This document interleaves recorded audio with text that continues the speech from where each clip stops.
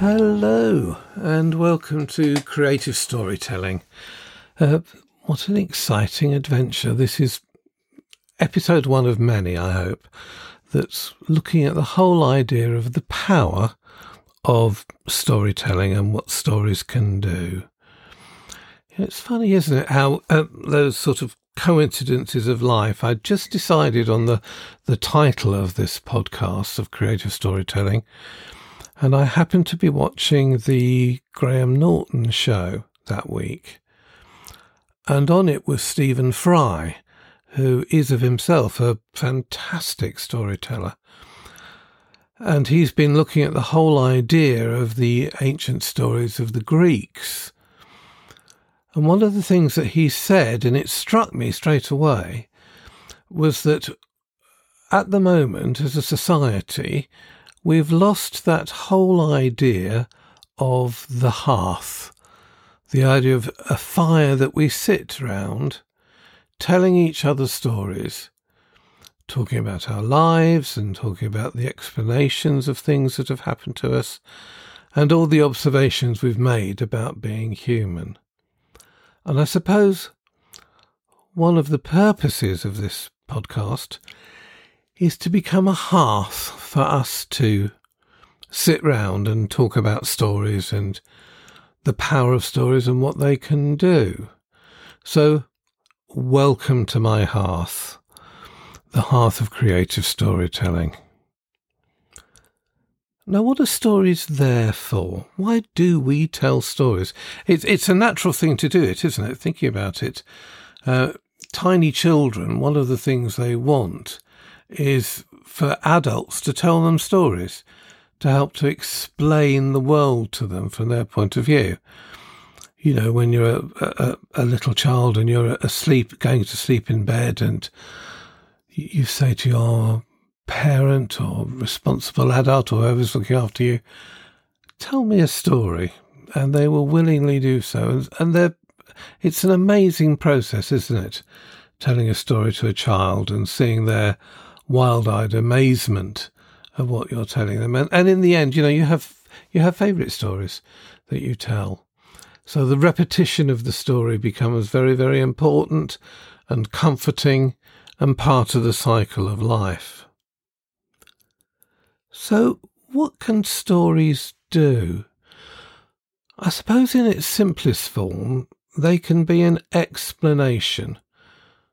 An explanation of all the ways that we live and all the things that happen in the world. Very simple, straightforward things. Who we are, where we live, the origins of life, the patterns of nature. All those things can be told as stories. They can also, so we've got explanation. They can also be clarification. You know, if someone wants to know something and they ask someone, so what does that actually mean? Can you clarify in some way? And telling a story is a great way of clarification.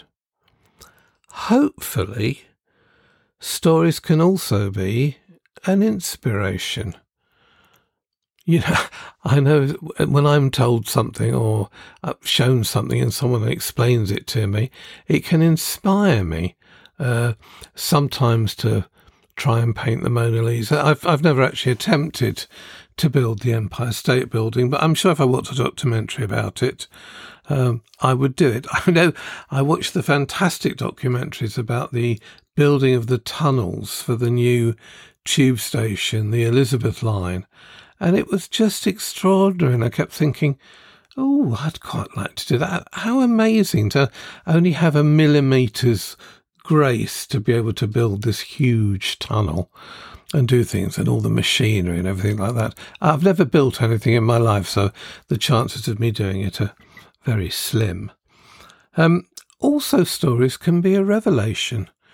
We can go very deep into what it is to be human, the spiritual nature of it.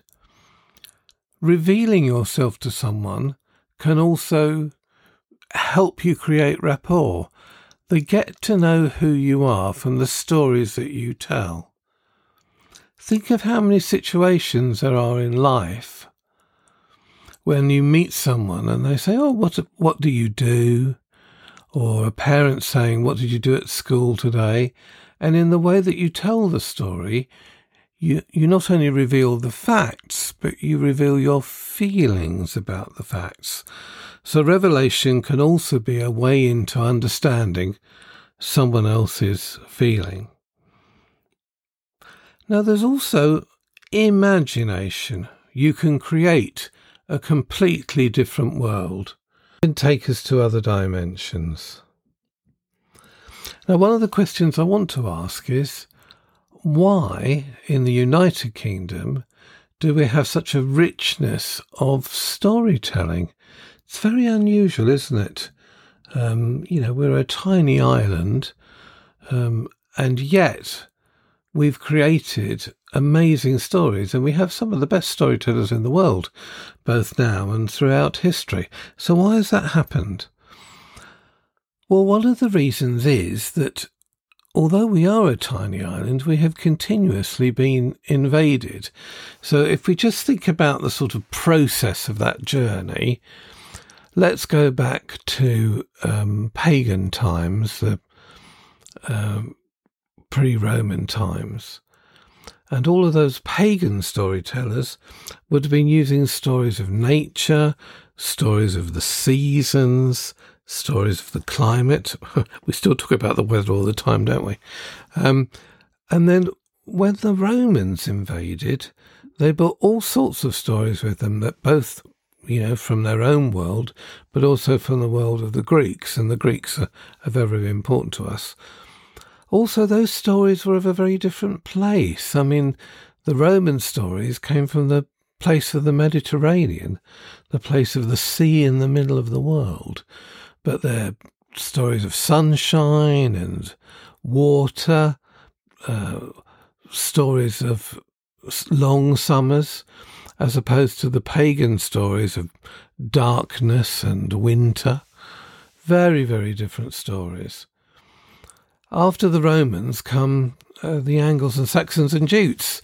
Oh my, for those of you who like a Wizard of Oz reference. But those Germanic stories are very, very different because they're based around the idea of woods. Once upon a time, there was a child who walked into a wood. And it's interesting that psychologically, anything can happen in a wood. But they're going to be places of surprise, places of mystery, places of magic, and very connected, if we think about it, to the pagan stories that came before the Romans. Then we get the Vikings coming in, and they're bringing with them all their lovely Norse legends, all the stories of Thor and Ragnarok, and mysterious heroes who live in Valhalla. Very different stories. And then the Normans arrive with their very classic stories. They're interesting, aren't they, the Normans, because they're so called. Because originally they themselves were Vikings. They were the Northmen who came to live in Normandy, the land of the Norse. But when they come over from France, they bring a kind of synthesized mixture between classical world and pagan world. And that's already happened in our first 1,000 years of modern culture. So we're already dealing with pagans, Romans, Angles and Saxons and Jutes, oh my, and the Normans and the Vikings. Really interesting stories.